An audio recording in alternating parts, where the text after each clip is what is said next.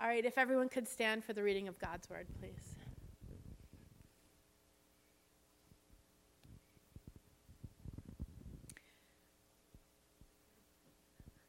All right, the word this morning is from Genesis chapter 1, verses 26 to 28. If you have a Bible, read in your Bible. If you don't, we should have these up on the screens in just a second. Yes, no, maybe so. Let's see if we advance it. Remember who you are? No? Okay. Oh, wait. Oh, going back. There we go. Thank you. Thank you. All right. All right. So if you follow along in your own Bibles, that's great. From Genesis.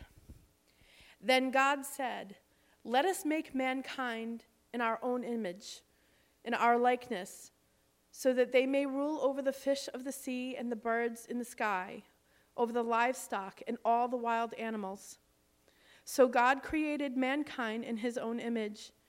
In the image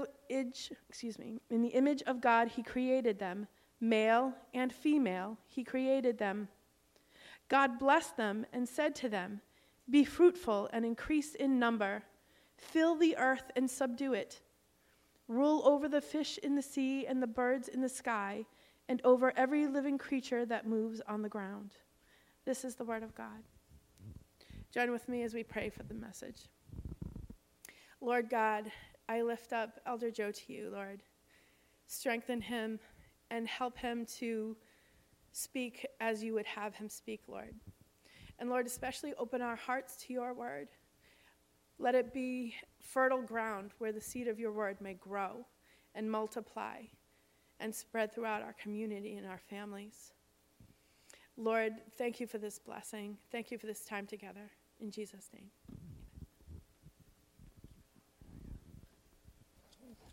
Thank you for those prayers, Missy. So, let me get situated here. So next week is our 3rd anniversary. And we're still in Genesis 1. So we hope to complete Genesis in time for our 30th anniversary.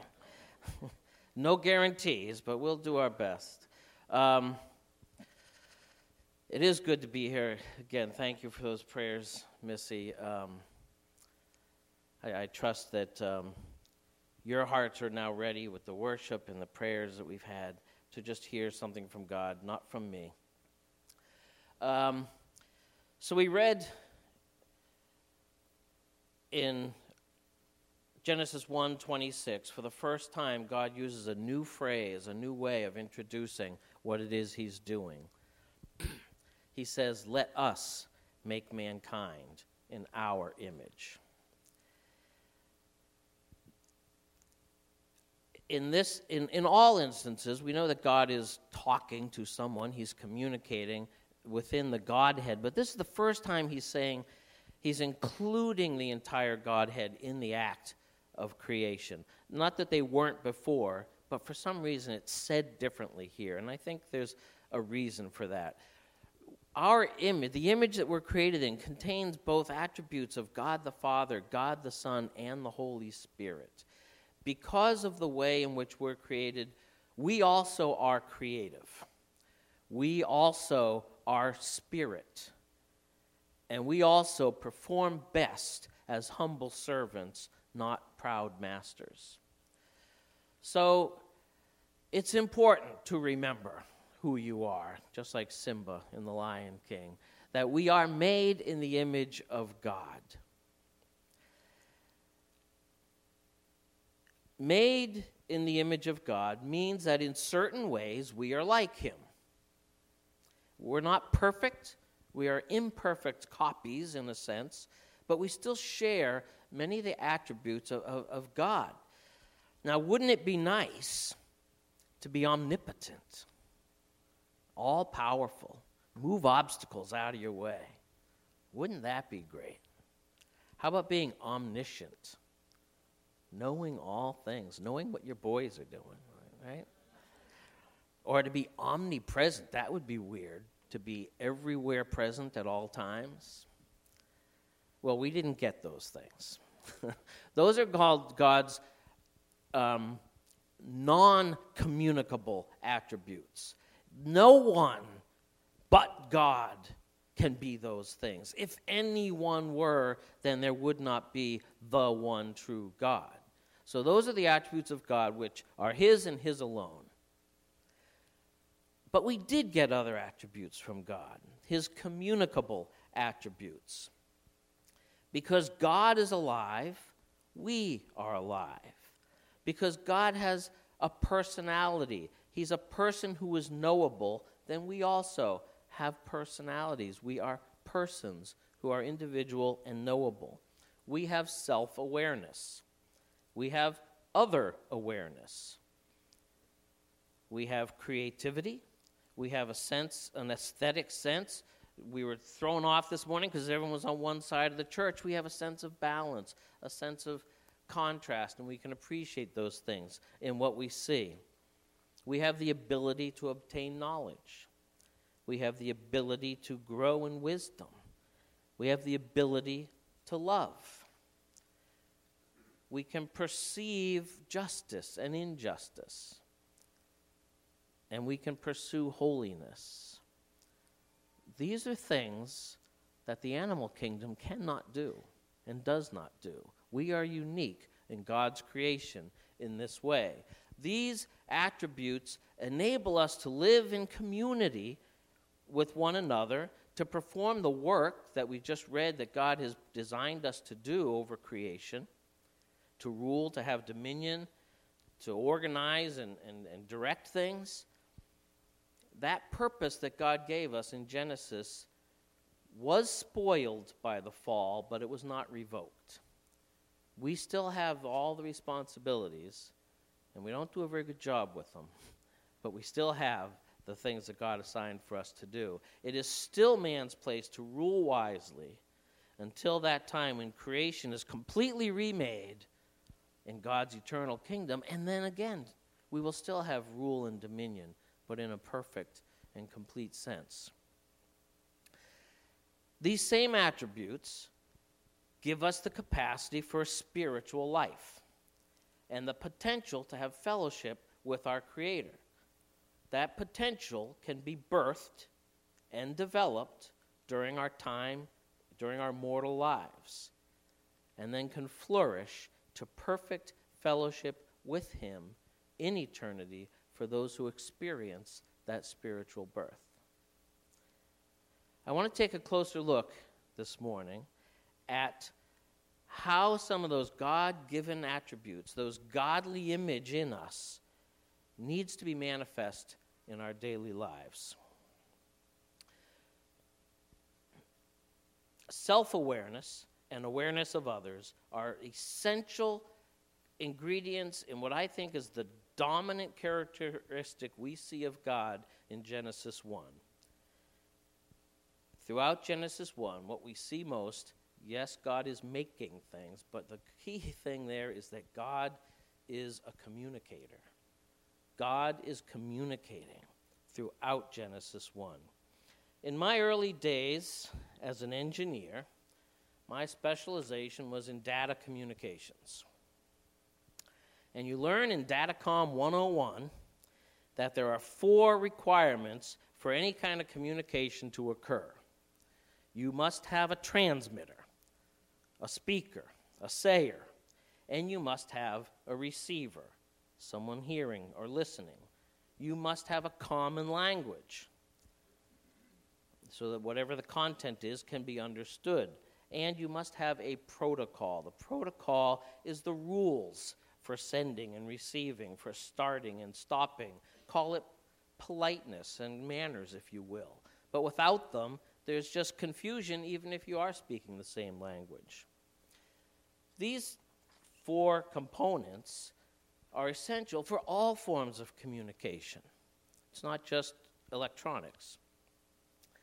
It's interesting when you look at the story of the Tower of Babel, which occurs later in Genesis chapter 11, all of mankind had one language.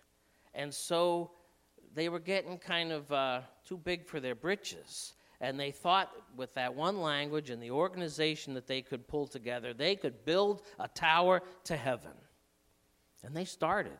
Now, they weren't going to get there, but they were still, the attitude of their hearts was that there was nothing that they could not do. And so God confused their language. He didn't take away their tongues or their ears, but he confused their language. They no longer had a common language, and so it was chaos. And it caused division, and the different people scattered all over the world, and that's why we have different languages and different races and peoples today.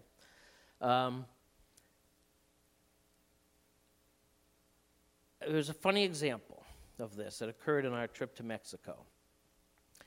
Pat had mentioned that we had a lot of translators with us. There were two young men in particular. One worked for the International Mission Board. Another one had some connection with Compassion, and they were great young guys, knew English very well, but they still spoke with a pretty heavy accent.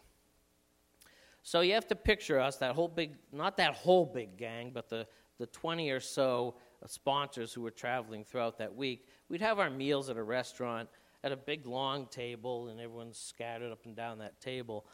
And there'd be conversations going on all around you, and you couldn't hear them all. But, you'd focus in on one or two people, and then you might hear something over here, and you'd turn and participate. So at one point, one group was discussing the virtues of pet ownership. People love their pets. They love to talk about their pets. And one of the translators mentioned that he had a friend who lived in an apartment where they could not have pets. So she had a cactus. Perfectly reasonable. But someone just hearing the edge of that conversation heard this. I have a friend who lives in an apartment where they can't have beds, so she has a cactus.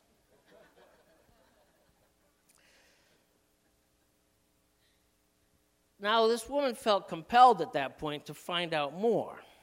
And she kind of turned over to this conversation and she said, how does that work? I imagine you have to be very careful. And the other people said, didn't quite get her point of view, and the conversation went on, and someone said, did she name her cactus? And he said, yes, he named it Manzanilla or something like that. Now the other woman has reached what we call in communications a crisis. Her understanding is so incompatible with what other people are saying that she had to stop and say, wait a minute, what are you talking about? And so we had to back up and, you're talking about pets. And so it's a funny story, but it illustrates what happens when communication doesn't go well. A crisis occurs at some point when different people's understanding are just at odds with one another, and you have two choices at that point. You can just walk away and say, I'll never understand what's going on here. Or you have to stop, back up to a common point, and work on restoring understanding, restoring what we'll call, a few times here now in this message, what's called the shared pool of meaning. So it was funny in this case, but in a lot of cases it isn't. A lot of times miscommunication can be tragic. Feelings can be hurt. Objectives confused. Opportunities can be missed. Time wasted. Trust eroded. Confidence diminished. And we have to recognize our responsibility to make our communications as clear and effective as possible. Getting back to Genesis 1, asking the question of who is God speaking to? Speaking, yes, within the Godhead. It's also very likely, because we haven't seen any previous indication, and there's no place else in Genesis that tells when God created the angels. The angels could have been aware and listening to God's declarations. That's very likely. But it points out again the essential nature of God as a communicator. God speaks. He always speaks. It is his nature. I want to just quickly run through the outline because I'm going to show a lot of Bible verses coming up and we'll lose track of this. I've already talked about being made in God's image. God is a communicator, we're going to talk about how God is also a great doer. He's not just a communicator. He doesn't just say things, he does things. And then look at our responsibility as communicators also. Communication needs to be honest and accurate, and always remember that it goes two directions. I want to go back to the earlier steps in creation in Genesis. I'm going to just read portions of those verses because it illustrates something very important about God and the way he works. Excuse me. In Genesis 1:3, God said, "Let there be light," and there was light. Genesis 1:6, God said, "Let there be a vault between the waters to separate water from water," etc., and it was so. Genesis 1:9, God said, "Let the water under the sky be gathered into one place, and let dry ground appear," and it was so. Genesis 1:11, God said, "Let the land produce vegetation," etc., and it was so. Genesis 1:14, God said, "Let there be lights in the vault of the sky to separate the day from the night," etc., and it was so. Genesis 1:20, God said, "Let the water teem with living creatures and let birds fly above the earth across the vault of the sky." This is the one case where it doesn't say, "and it was so," but we can just look outside and see that it was so.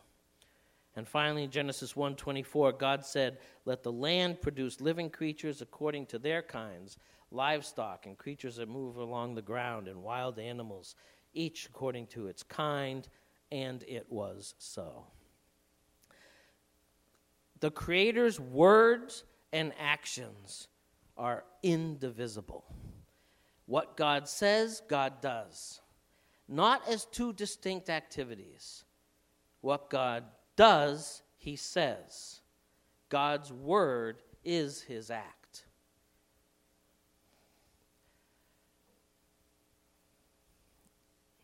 Come on. There's a verse in there somewhere. As we know from Psalm 19:1, the heavens declare the glory of God and the skies proclaim the work of his hands. God is constantly speaking through everything he has made. And in Romans 1:20, for since the creation of the world, God's invisible qualities, his eternal power and divine nature have been clearly seen, being understood from what has been made, so that people are without excuse. God speaks to us, thank God, through his word and through his Holy Spirit, but even the pagan, even the person without the Bible is without excuse because God's nature is seen in everything he has made. As Missy prayed this morning, the rain is an illustration of God's grace, which is poured out for everyone. He's a giving God. His nature is seen in everything he has made. God has spoken. He continues to speak through nature and everything he has created. And this is a very important fact to keep in mind from an apologetic point of view. I'm going to explain something that to me is really cool, but I might lose all of you. I did some research on Wikipedia because this is a subject I wanted to get some facts on. And I found a list of historical figures, people, credited with founding religions or religious philosophies. Or it also includes the people who first wrote down, who first codified older known religious traditions. And what I discovered is that over time, we have a total of 179 distinct religions or religious traditions that have been devised by men. 2 of them, just 2, were founded more than 1,000 years before Christ. That is Judaism, which is attributed to Abraham, and an ancient Egypt religion. And we'll give them that one because we know they were around for a long time. Just 2. In the next 1,000 years, from 1000 BC to year 0, 15 religions were founded that we have records of. From 0 to 1000, there were 26, and that includes Christianity and some of the early Christian traditions. Then in the following 1,000 years, from the year 1000 to 2000, 134, which includes some of the major Christian denominations. And then in the first 10 years of the third millennium, which we are now in, from 2000 to 3000, we have already got 2 new religions, which means we're on track for about 200 more if Jesus tarries and doesn't come back before that time. Now, the reason this is interesting to me, we have this, that's called an exponential progression. Man is getting exponentially more crazy with time. And it's absurd. It is absurd to me when I hear about new religions starting. And I didn't expect these numbers. I expected to find, the 10 or 12 major things. But here's the point I like to consider when I look at this graph. It seems reasonable to me to make the claim that the creator of this universe, his nature does not change over time. The Bible tells us in Hebrews chapter 13, you guys commit that chart to memory because it's awesome. All right, I'm going to move on. In Hebrews 13, it says, Jesus Christ is the same yesterday, today, and forever. And we know Jesus Christ is God. So God is the same yesterday, today, and forever. And then it's followed by a very interesting verse. Do not be carried away by all kinds of strange teachings. There's at least 178 strange teachings that have come along. If God doesn't change, then his intention to reveal himself to mankind doesn't change. It doesn't come and go. It doesn't start or come as a whim or some seasonal affective disorder or something. It's just something that is always in his nature.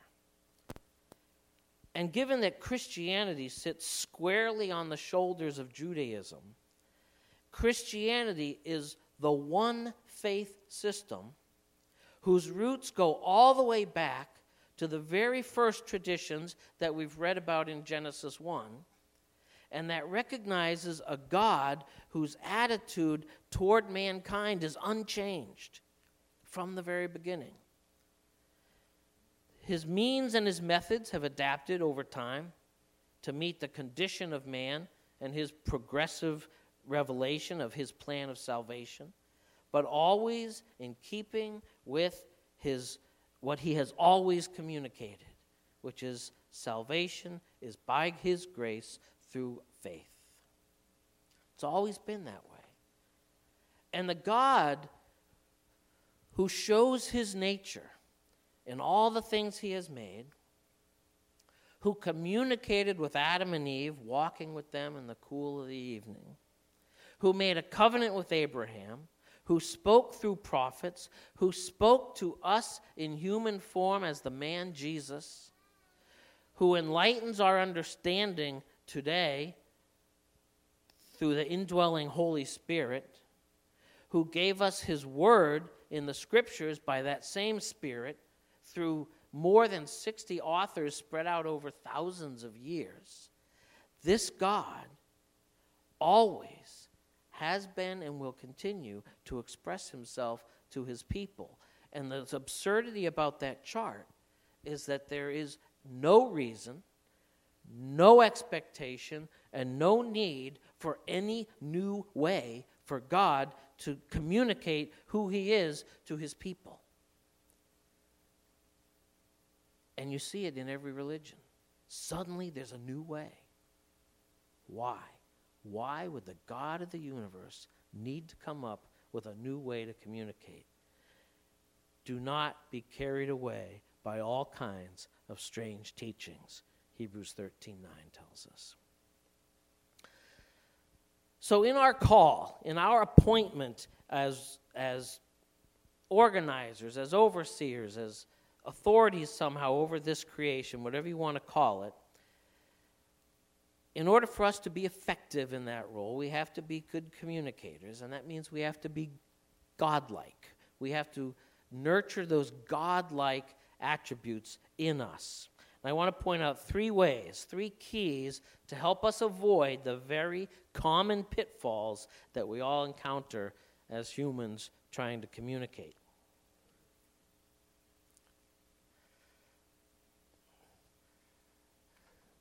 Psalm 44 says, "Blessed is the man who makes the Lord his trust, who does not turn to the proud, to those who go astray after a lie." And this book I put up there is called Crucial Conversations.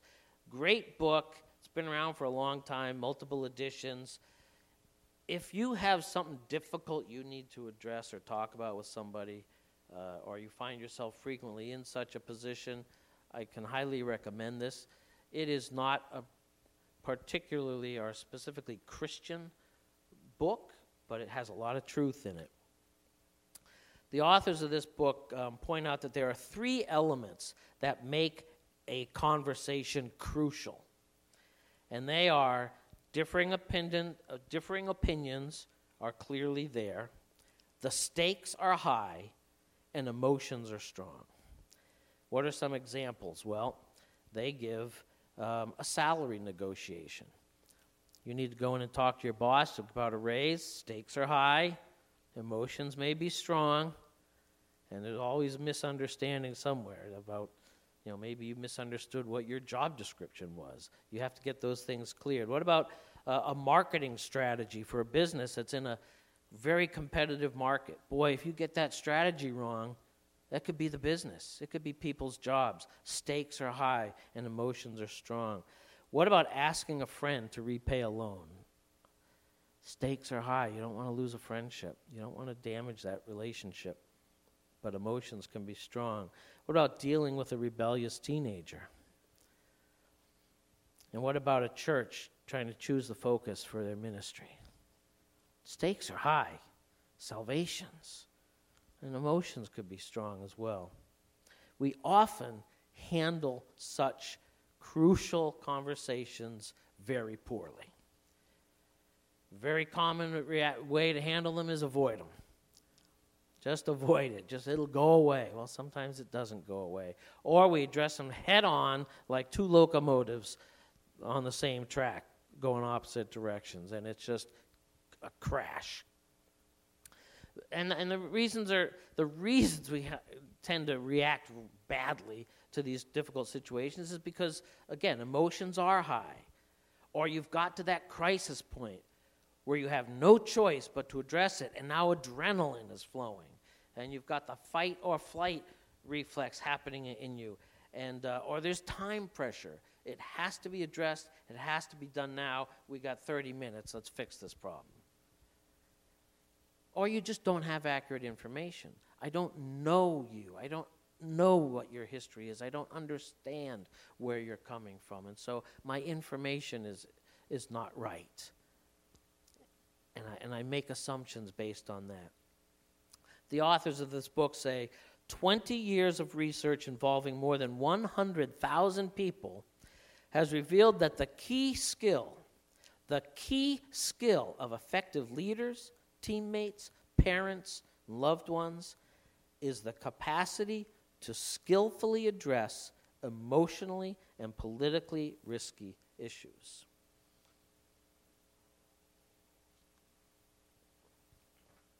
Now, if you want to know how to do that, get the book. I'm not going to talk much more about how. There's a lot of really good guidance in there. But I do want to talk for a little bit about why. Why is it important for us as Christians to, number one, try to do communication well, and number two, to occasionally succeed? The authors again say what typically sets effective communicators apart from the rest of the pack is their ability to avoid what they have come to call the fool's choice. The fool's choice is something you often see when people just look at, I can do this or this. I can ground my kids for the rest of their life, or they're going to become drug addicts. That's the fool's choice. There's something in the middle that will work pretty well. I like to call it, from a theological point of view, avoiding the devil's lies. Because the devil, through this world system and all that the information flowing into us, wants to get us to believe lies, doesn't he? He wants us to believe lies about ourselves. He wants us to believe lies about our family members, lies about our coworkers, and even lies about our brothers and sisters in Christ. And those lies are often the basis for very bad communication habits. When you base a conversation on lies or on a false basis of the intentions and motives of another, what happens is you poison this shared pool of meaning. Picture a conversation, a dialogue as people contributing to a shared pool of understanding or meaning. It can be pure, clean, refreshing water, or it can be full of poison. If you hide information, if you deny feelings, if you distort facts, if you spin a story to favor your personal agenda, you are polluting that shared pool of meaning. And this concept of the shared pool of meaning is from this Crucial Conversations book. When you're honest with yourself and with each other, you increase the shared pool of meaning, and understanding can begin to grow, and true knowledge, truth, can occur between two people. The shared pool of meaning can motivate and enable people to make better choices together. But remember, this free flow of meaning between two people does not just occur with words. You have to look very closely for the unspoken attitudes, feelings, emotions. And yet there are words, and in this day and age, we have so many words coming at us through text, emails, social media posts, and those words, come on, baby, there it is. Ecclesiastes 6:11. The more the words, the less the meaning, and how does that profit anyone? Be very careful of the words that you receive out of context or without some context that helps you better understand them. When we talk about the sheer pool of meaning, the meaning means truth. Truth means there's no hidden agenda, no hidden issues, and then that openness that's required, that there's no unvoiced fear. You have to be able to express your fears, attitudes. There's no expectations and no blame to be assigned. We have many biblical reminders of the importance of our communications being truthful and honest. Psalm 52, 1-4. Why do you boast, O evil, O mighty man? The steadfast love of God endures all the day. Your tongue plots destruction. Like a sharp razor, you worker of deceit. You love evil more than good, and lying more than speaking what is right. Selah. You love all words that devour, O deceitful tongue. And we have to confess that that describes us many times. Deceit and lies come off of our tongue so easily.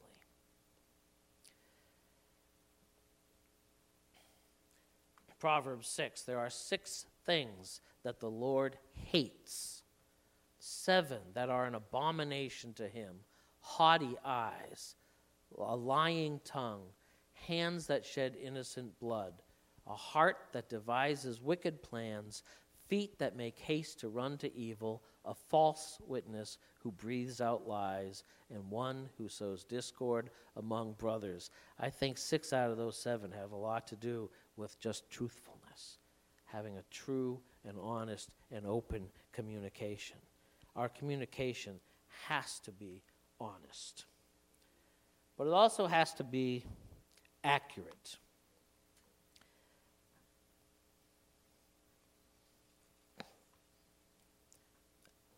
I don't have a slide, so just ignore that one. That's for the last point.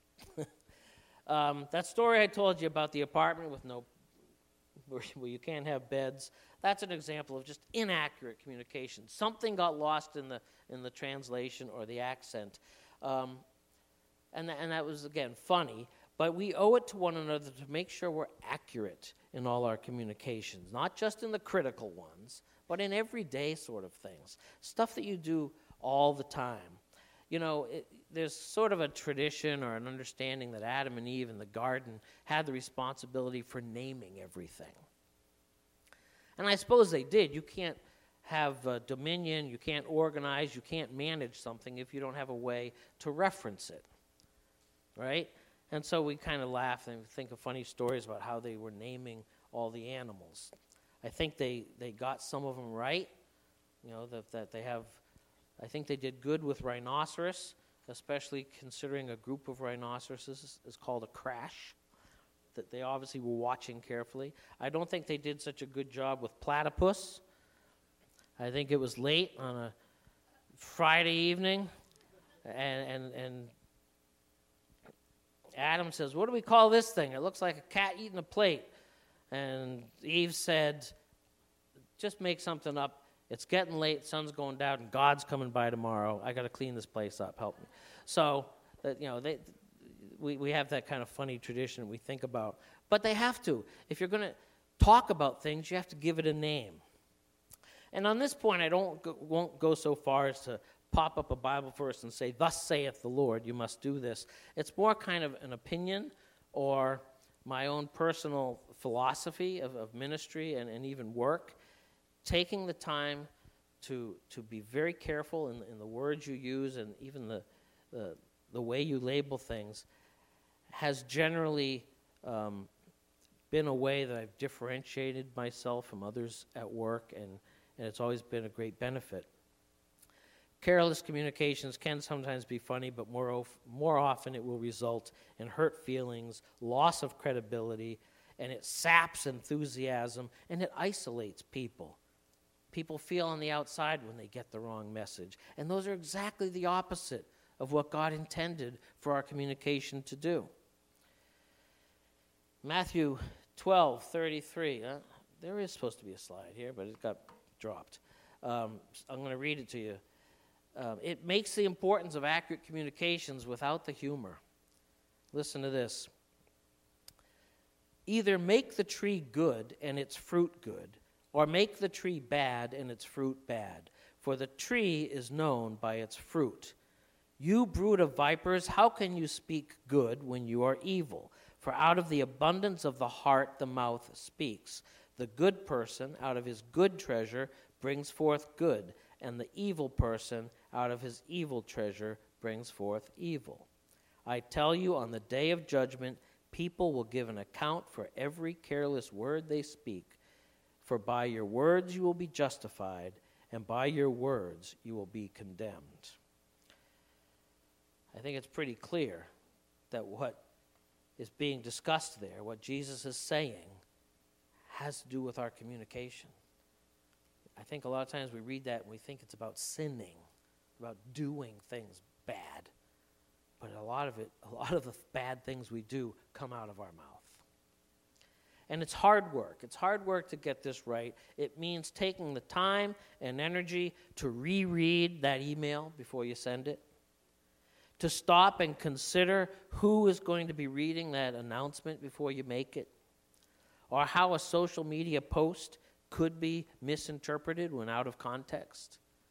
Those are the steps necessary to think about, am I communicating accurately? Is everyone who reads this going to get the same message? And I believe that we will rarely act more like the God in whose image we are created than when we strive to be honest and accurate and understood in all of our communications.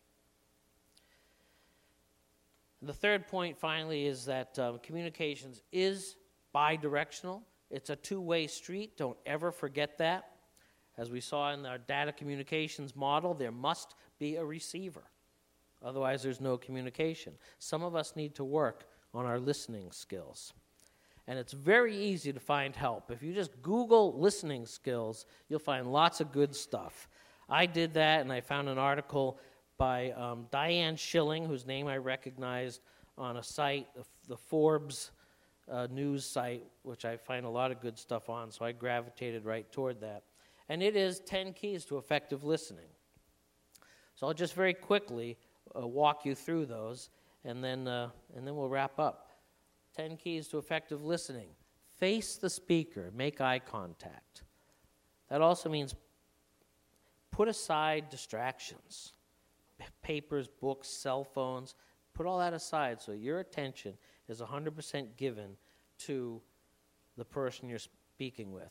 And sometimes the person you're speaking with will be shy or uncertain or have shame or guilt or other emotions that prevent them from doing this, but you give them grace. Excuse the other person and make sure you're the one focused on the conversation. Number 2, be attentive but relaxed. Sometimes sitting on opposite sides of a conference table is not a good posture for a conversation.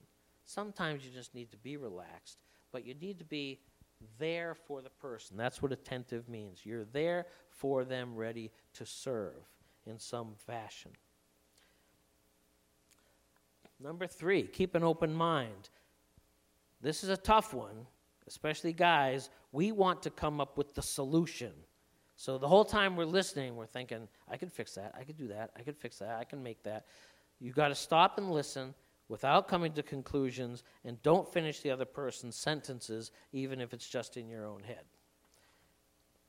Number 4, listen to the words and try to picture what the speaker is saying.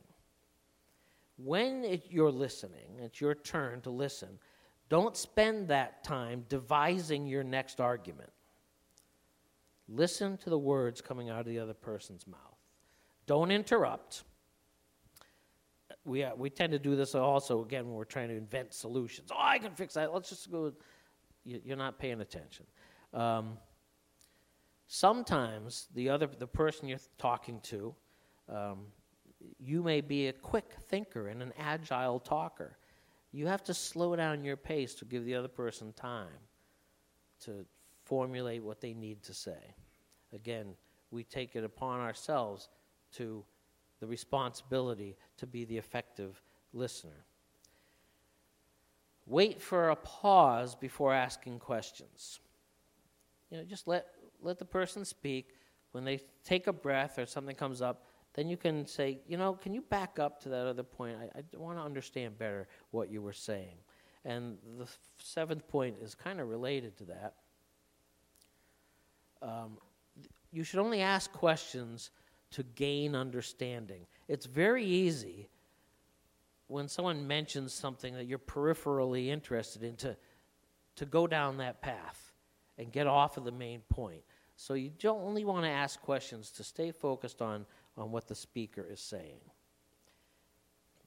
Number 8, this is critical. Try to feel what the speaker is feeling. In this article, the author wrote, to experience empathy, you have to put yourself in the other person's place and allow yourself to feel what it is like to be him or her at that moment. This is not an easy thing to do. It takes energy and concentration, but it is a generous and helpful thing to do, and it facilitates communication like nothing else. Trying to understand the feeling that the person is expressing is a key step to listening. Finally, give feedback. You can react to something they've just said, like, wow, that must have made you feel horrible.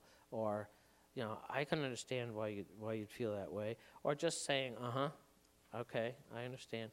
Just some feedback so they know you're hearing the words. Sometimes you have to stop and repeat in your own words what's been said. That's a very strong way of reinforcing the fact that you are actually paying attention. And finally, pay attention to those nonverbal cues.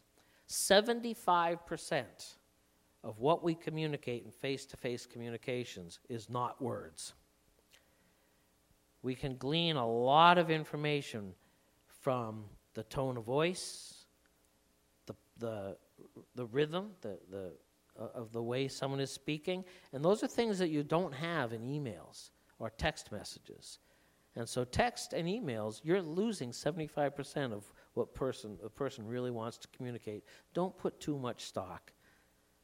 Don't base decisions on how you interpret an email or a text. Go talk to the person face to face or even on the phone. At least then you have tone of voice and you can get a better feel for what's going on. But once again, even in this area of listening, our best model is God himself. He is a listener. He hears our cries. I didn't include any of the examples from Psalms because there are dozens and dozens of them over and over again. David cries out, God, hear my cry. You heard me in my pain. But he does say this in Psalm 116, I love the Lord, for he heard my voice. He heard my cry for mercy. Because he turned his ear to me, I will call on him as long as I live. God is a good listener. He hears you when you speak. He does not despise your honest lament or complaint. He is not offended by your fears or even your anger. You can yell at God. He does resist the proud. Be careful when you come before him. But he doesn't resist the sorrowful and the contrite of heart. Genesis shows us that God created us to be with him, to possess the attributes that allow us to commune with him. From the very beginning, he has communicated with us. He has never stopped. And one day, those who know him will communicate with him face to face. As we read in 1 Corinthians 13, for now we see in a mirror dimly, but then face to face. Now I know in part, then I shall know fully, even as I have been fully known. I look forward to that day of having get sin and this fallen nature out of the way in my communications with God. Let's pray. Almighty God, we are fearfully and wondrously made. We are uniquely made of all your creation because we have been made to have fellowship with you. And you have taken on the task. You have owned the responsibility to bring us to that place where we can once again, just as Adam and Eve had fellowship with you, walk in the cool of the evening and see you face to face. We look forward to that day. We thank you for your word which is your action, your word which is your power, and always goes forth and accomplishes what you intend. We praise you in Jesus' name. Amen.